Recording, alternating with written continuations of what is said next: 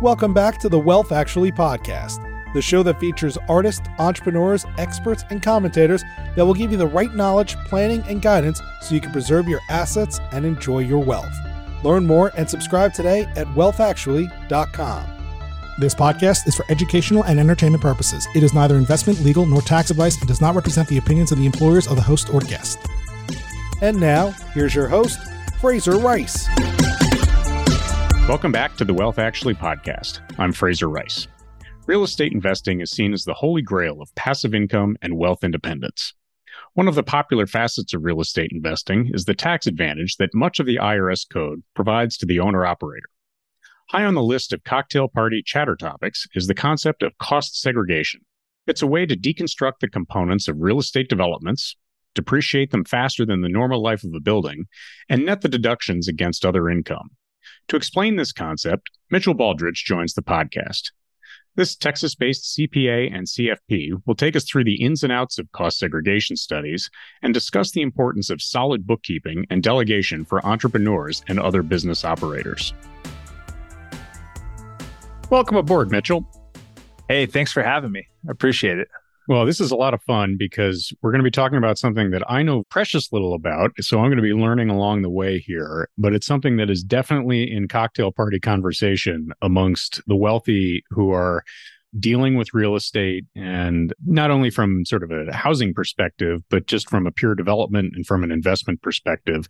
And we're going to tackle a couple of topics. The first one is cost segmentation, and then related to real estate, but really for all wealthy people, we're going to talk a little bit about the importance of keeping good books and really putting some time and thought into how that gets achieved, because the penalties for not doing that well can be severe.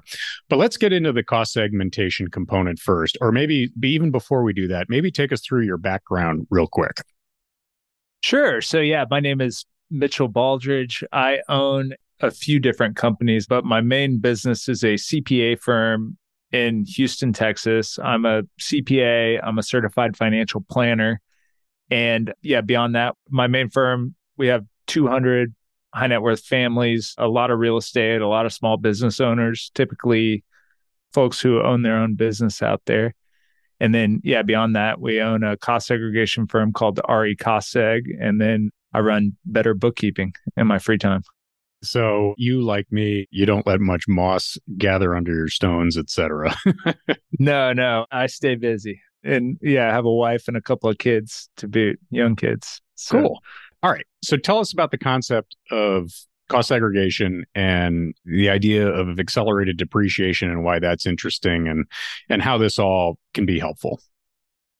Yeah. So cost segregation is a tool to help real estate owners defer tax. So what does that mean? Well, if I buy a stapler for my business, that's an asset, right? But it's not really an asset. It's just supplies that are incidental materials that just get depreciated year one.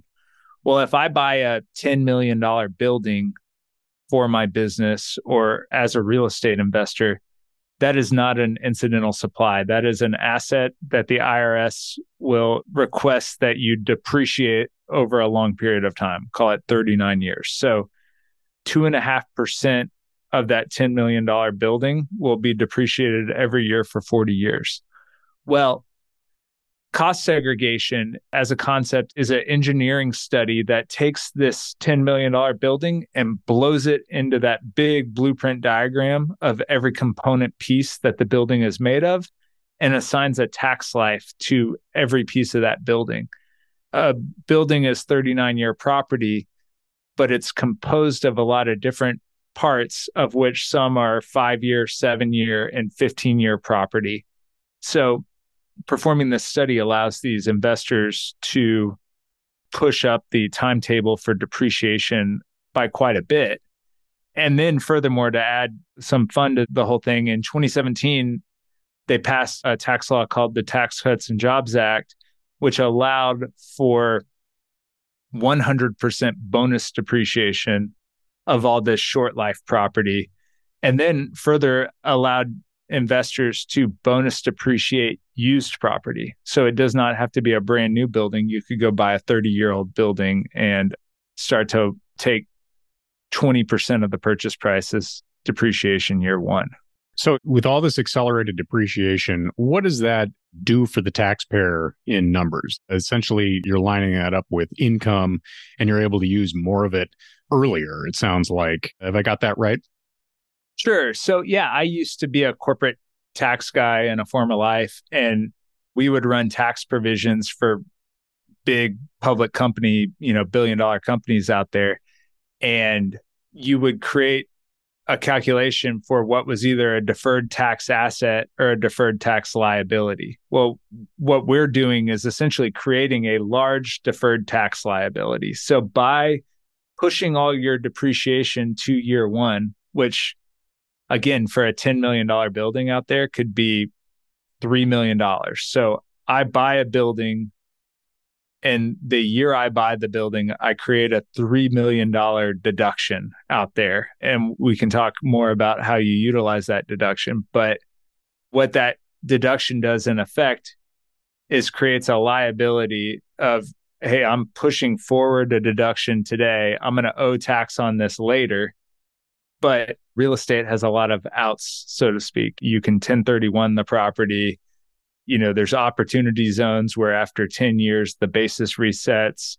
You can die and the basis gets stepped up. So wealthy folks look at this as a big opportunity to defer taxes into a potential event that may just wash the whole thing, or they may just be able to perpetuate the cycle, right?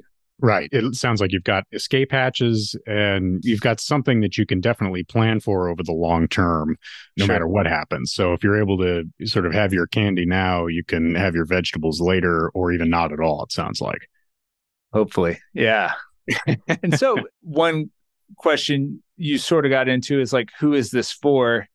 And one problem with real estate income in particular is it is passive income. Rental income is deemed to be passive by the IRS. And so there's this category of passive income, of which is great. People love passive income, right? But passive losses cannot offset active income. So folks need to be sure that they can use this service. And one way to be able to use these passive losses is to become a real estate pro, or to be a real estate pro, which means you spend 750 hours and more than half your time buying, acquiring, brokering, constructing, reconstructing, kind of like working in a real estate trade as deemed by the IRS for yourself. Because if I'm just an endodontist and I go buy an apartment complex and create a bunch of bonus depreciation, I may not be able to use it the way I think I want to. Right. So there's some real foresight that goes into this, and really aligning your fact pattern to make sure that you're able to maximize it and at the same time stay within the four corners of what the IRS wants to see. Yeah. So I am a CPA. I'm not your CPA, dear listener, but this is a huge strategy that might even be worth the hassle of implementation, but we're in the deep end of tax planning over here. So get with your professional and make sure that this is right for you. So we talked about whom it's for. What kind of projects have you seen it really work for? So people who hear real estate, that means lots of different things to different people. Where in particular do you see it working? Sure. So there's these kind of like levers of how this works, right? Like there's the percentage of land. You can't depreciate land because land hopefully is not going anywhere for the most part, especially if you're in the middle of the country. So the percentage of land in your project makes a difference, where this $10 million building, if this is in a cornfield in the middle of Iowa, we're going to be able to attribute $9 million or maybe $9.9 million to the actual structure of the building as opposed to the land. Where if this $10 million building is in Queens, New York, it might be $10 million of land and a building structure that's actually an appendage to the land parcel it's sitting on.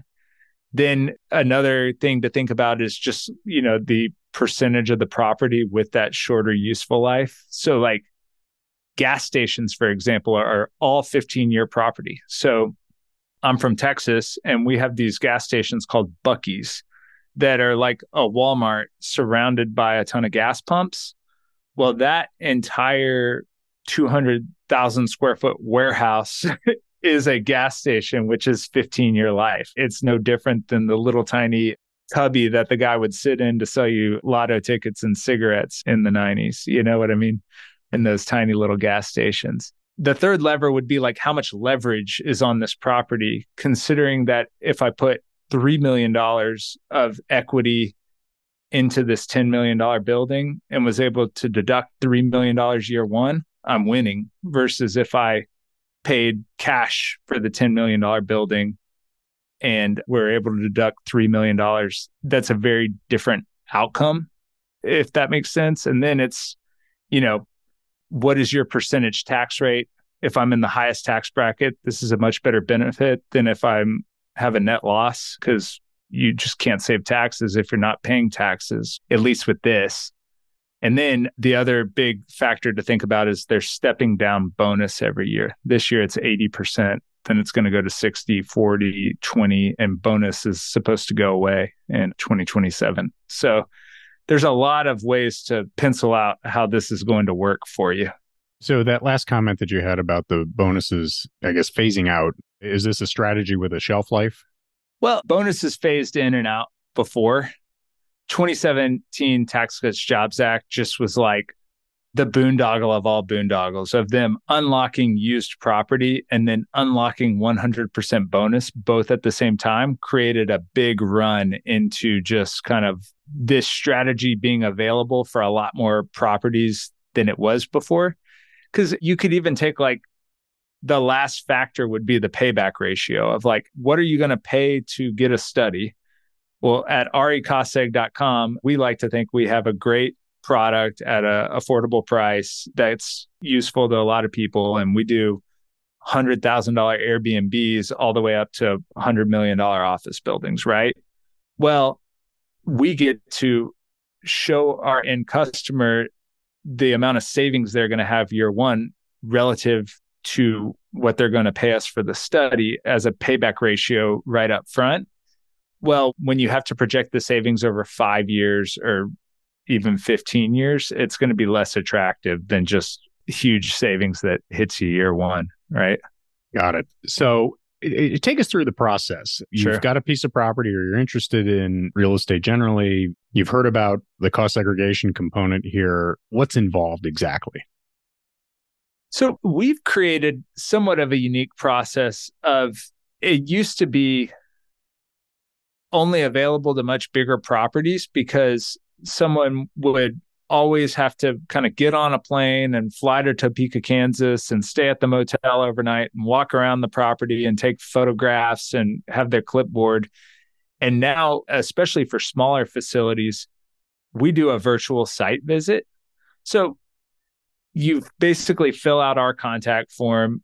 We ping you back and ask you a couple of questions. And then we get you a proposal of roundabout what we think we're going to save you and exactly what it's going to cost you.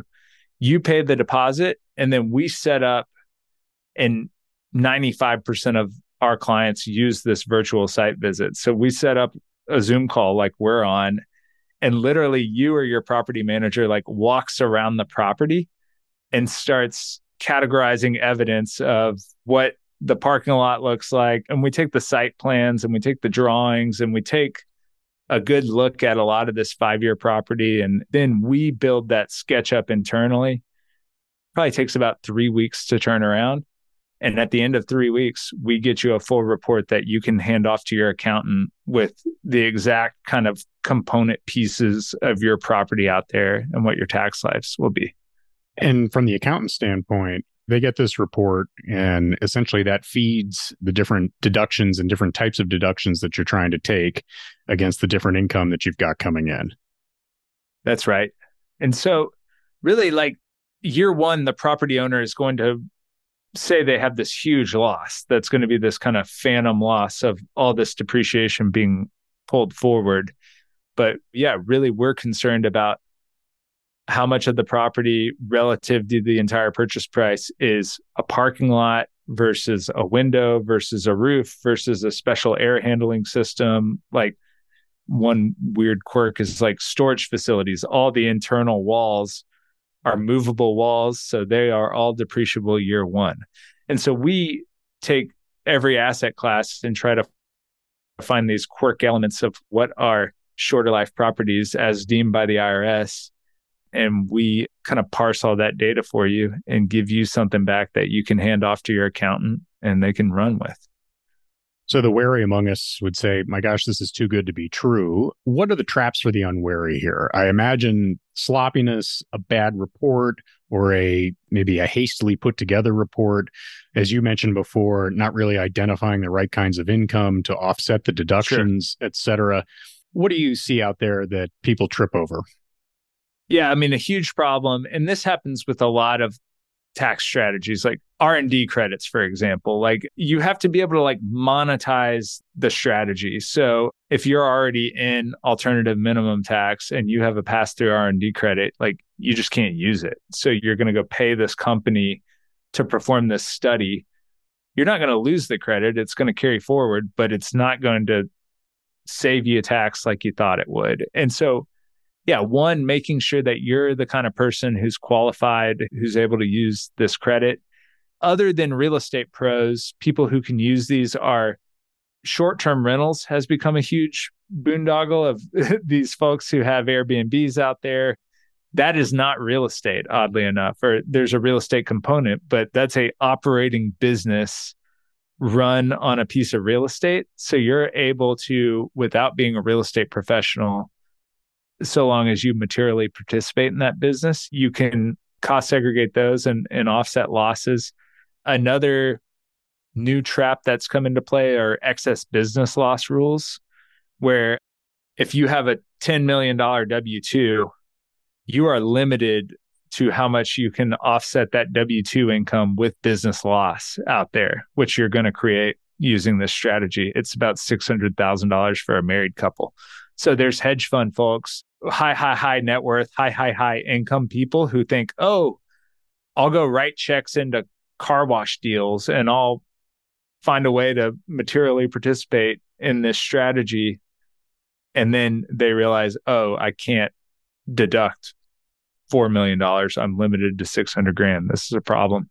The other trap is certainly just one thing people get wrong is the land percentage a lot. Oftentimes people just say, oh, it's 20%. I'm just going to put 20% to land. Well, that's not how the IRS thinks about land as an attribution of your property value. And then there's just a variation of quality of what you're going to get. You're going to go get 10 cost segregations from 10 providers and you're going to get 10 answers. So there's always that. The variability of whom you're working with the report. Whenever I hear depreciation, I always sort of, the old synapses fire up around recapture. Maybe take us through what happens on that and what you have to be worried about. Yeah, recapture is real. And thanks for bringing that up. So the issue is you're going to cost segregate the property on the way in, and then you're going to kind of cost segregate it on the way out through the form of a purchase price allocation. So recapture in concept is I took ordinary losses on all this property when I depreciated it. Now that I go to sell it, I'm going to have ordinary gains on the property rather than capital gains. Well, one good thing about recapture is really you can only get stung on the other side at the same kind of level as you got the benefit at the beginning. So it's just kind of Newton's law of tax, like what goes up must come down. So when you go to sell your property, a lot of this ordinary deduction that you bonused year one, you might have ordinary income tax on the sale of it when you recapture it on the way back. Now, over a very long period of time, the good news is all that 1245 property, all that short life property that you deducted at the beginning, well, it does go down in value. Like a fridge, year one is not worth the same as a refrigerator 15 years from now. And frankly, the refrigerator's been thrown out and replaced generally after 15 years. The other thing about recapture is just the year you bought the asset and took the deduction, the year the capital went out to go buy the asset, you're matching a deduction with a capital outlay, and then you're matching the recapture with capital influx. hopefully you don't lose your capital. If you lose your capital, that's a big problem with recapture. That's no so good. Don't do that. But it's definitely something to think about. There are some ways to sort of plan around it. The other thing is just when you're taking the deduction, you want to be taken similar to like an IRA or any other kind of like tax deferral strategy. You want to make sure that you are deducting at a equal to or higher rate than you are suffering recapture on, or at least that the time value of the money pencils out. You know what I mean? Makes total sense. So before we talk a little bit about the bookkeeping component, someone wants to get started on the cost segregation project. What are their first steps? Yeah, so it's worth getting with your accountant on and just making sure that this is a feasible strategy for you. On Twitter, at RECostSeg, real estate, RECostSeg, SEG, we have pumped out a ton of content around what this looks like, who it's for. We also have some information on our website. You can also just come to our website, recostSeg.com, fill out the contact form, and we run kind of like some consulting calls around this. Obviously, we want the accountant to take the lead, and we want to make sure that this is right for you. But, there's a lot of information online to go read about this. So let's hit into the bookkeeping end of things, which is sort of a bee in my bonnet because I'm around a lot of different tax strategies and structuring, et cetera, where the broader strategy makes a ton of sense. And sometimes the follow-up or the administration is lacking. And as with any of these situations, it needs a good accounting spine, but then it needs a really good bookkeeping spine to go along with it to make sure that the numbers tick and tie. Maybe talk a little bit about that importance of dotting the I's and crossing the T's. Well, like zooming out just a bit, one of the ideas I've created in my life that I'm fortunate or proud of to have had come into my brain is return on hassle. It's just been one of my favorite frameworks out there of just whenever you implement a tax strategy, even look at cost segregation. We just talked for 25 minutes about this really, really, really narrow subject that you have to know so much about this to make sure that you get it all right. It's almost like every time you embark on one of these tax strategies, you've gotten a new pet or a new little plant that you have to water and feed. Otherwise, it will die and you'll be sad. So before you enter into a new strategy, you have to make sure that, the return can be there in the sense that I'm going to hand you $10 and you're going to hand me back $100. That sounds wonderful. But if I have to talk to you every week, or if I have to get a letter into the mail on time every 3 months, and if I don't get it on time, the whole thing's going to unravel. I better make sure either I'm equipped to do that, or somebody around me, or frankly, you who sold me this strategy, not you, but, somebody is standing at that kind of fulcrum of the action point that must get done. And somebody is guaranteeing that will all get done. And so bookkeeping is, everyone wants to go start a business, or not everybody, but it's great to be a business owner. You get all these benefits. You get to make your own schedule. You can maybe make better money. You can accrue value. But when you read these old books out there, I read a book a month ago or so, who is Michael Ovitz. And these 5 guys left William Morris Agency to start their own agency. You know who their first hire was? It was a bookkeeper. It was these 5 guys, and their wives would take 1 day a week to answer the phones, and then they hired a bookkeeper. And people now grow very, very large businesses without ever having a bookkeeper, or just kind of think they don't need one. And technology is fantastic today. You don't have to use the green sheet with the little lines on it to balance your ledger anymore. We have QuickBooks, and we have tools like our tool, Better Bookkeeping, and a lot of wonderful things out there. But somebody still has to have their eye on the ball, right? If the numbers don't tick and tie, then you're just setting yourself up for disaster. And, not even just from the tax man, but just as a complete hassle otherwise. And then when you're ready to sell the business, if it's been successful and you're 5 years later on and 10 years later on, you have everything from, slippage to the potential for fraud when things don't line up. And that's when it not only is a horrible surprise, but that's when it really gets ugly in my experience. Yeah. So everyone's looked at a set of books and you just see this suspense number that's been going up and to the right for 10 years. And you go, hey, what is this, man? And they go, I don't know. Or it just says loan to shareholder or something.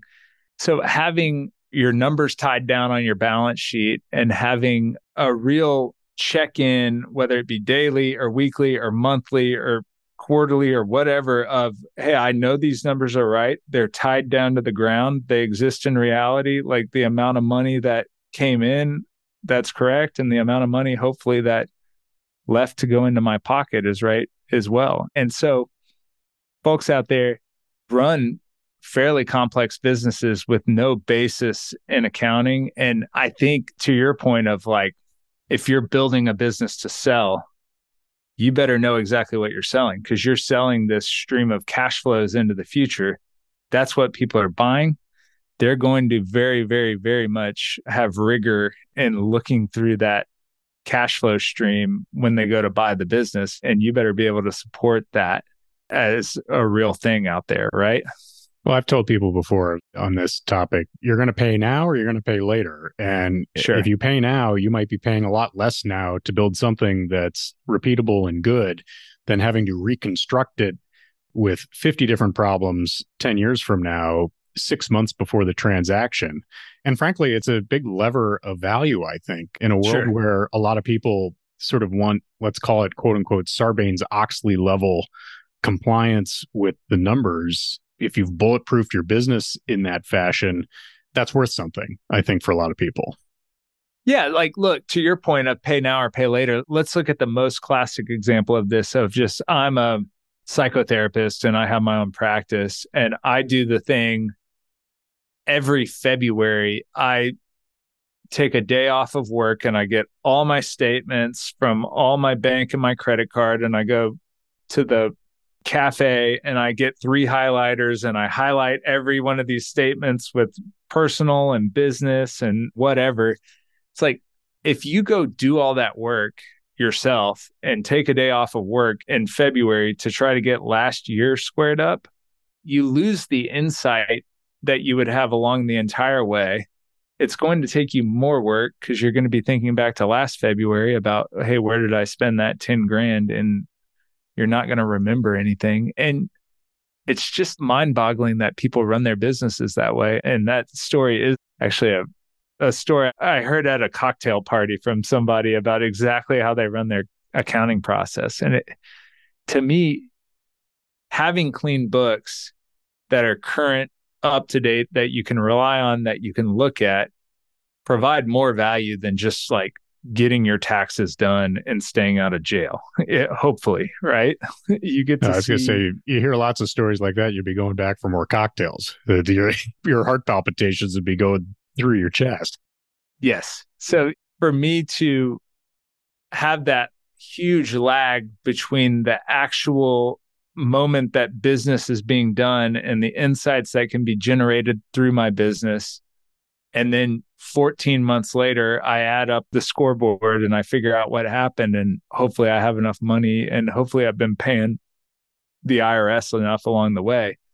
It's just no way to run a business. So I tell a lot of people, I'm always just like, pretend I was your partner or pretend I'm your partner. Pretend that you have to be accountable to me and I have to know that you are running the proper due diligence and care for your business as you would if I were an investor. And then let's look at this business and like, why would you not give yourself the same courtesy and honor as you would give an outside partner? Like, why is it not worth it to you to have these numbers tied down in this insight into your business of how you're growing or where your cash is going or how your expenses are creeping up? And I know small businesses, you talk about Sarbanes-Oxley, like if you're running a $300,000 a year practice, you don't have to go above and beyond and blow the doors off of. You don't want the expense, you don't want the headache, but you do need basic financial controls and basic insight into your business. And you don't have to be good at it. That's the point, is that you can hire people to do it so that you can go and be awesome at what you're awesome at. And make more money that way. To me, it's an example where if you don't know how to delegate, this is a good place to start because it will free up a lot of better time for you to do other things. That's a great insight there are groups of people who have built pretty strong processes of no matter what your business is, how to run accounting for your business. And my hope would be that if you were a e-commerce person out there and you met with the e-commerce accountant and you showed them your Stripe and your Shopify and your entire business and your records, and you sat down together and you collaborated and you got your financials straightened out, that they would be able to tell you some insight into your business that you don't already know today, or hopefully something that would create value in your business above and beyond what you paid them just to get your books done, right? Really good stuff. Mitchell, we've got 2 pieces of expertise out for our listeners in one podcast, so really appreciate it. How do our listeners find you? Oh, man, I appreciate you taking the time. I mostly do my writing on Twitter at BALDRIDGE CPA, BALDRIDGE CPA. I run a newsletter called The General Ledger. I also have the RE Cost Seg business and Better Bookkeeping, where I run cost segregation services and I keep books for people. So you can find me any of those places. Thanks, Fraser. No problem. I'll have that in the show notes. Mitchell, thanks for being on. Awesome. Appreciate it. Man, thank you. Thank you for listening to this episode of Wealth Actually, hosted by Fraser Rice, author of the book Wealth Actually and a leading private wealth manager. Head on over to wealthactually.com where you can subscribe to this podcast, get your own copy of the Wealth Actually book, and connect with Fraser directly. We'll see you next time on Wealth Actually. Fraser Rice is an employee of Next Capital Management, LLC. This podcast is not investment, legal, or tax advice, nor does it reflect the opinions of Next Capital Management. Any opinions represented in the show are Fraser's individually and not an endorsement of the guest.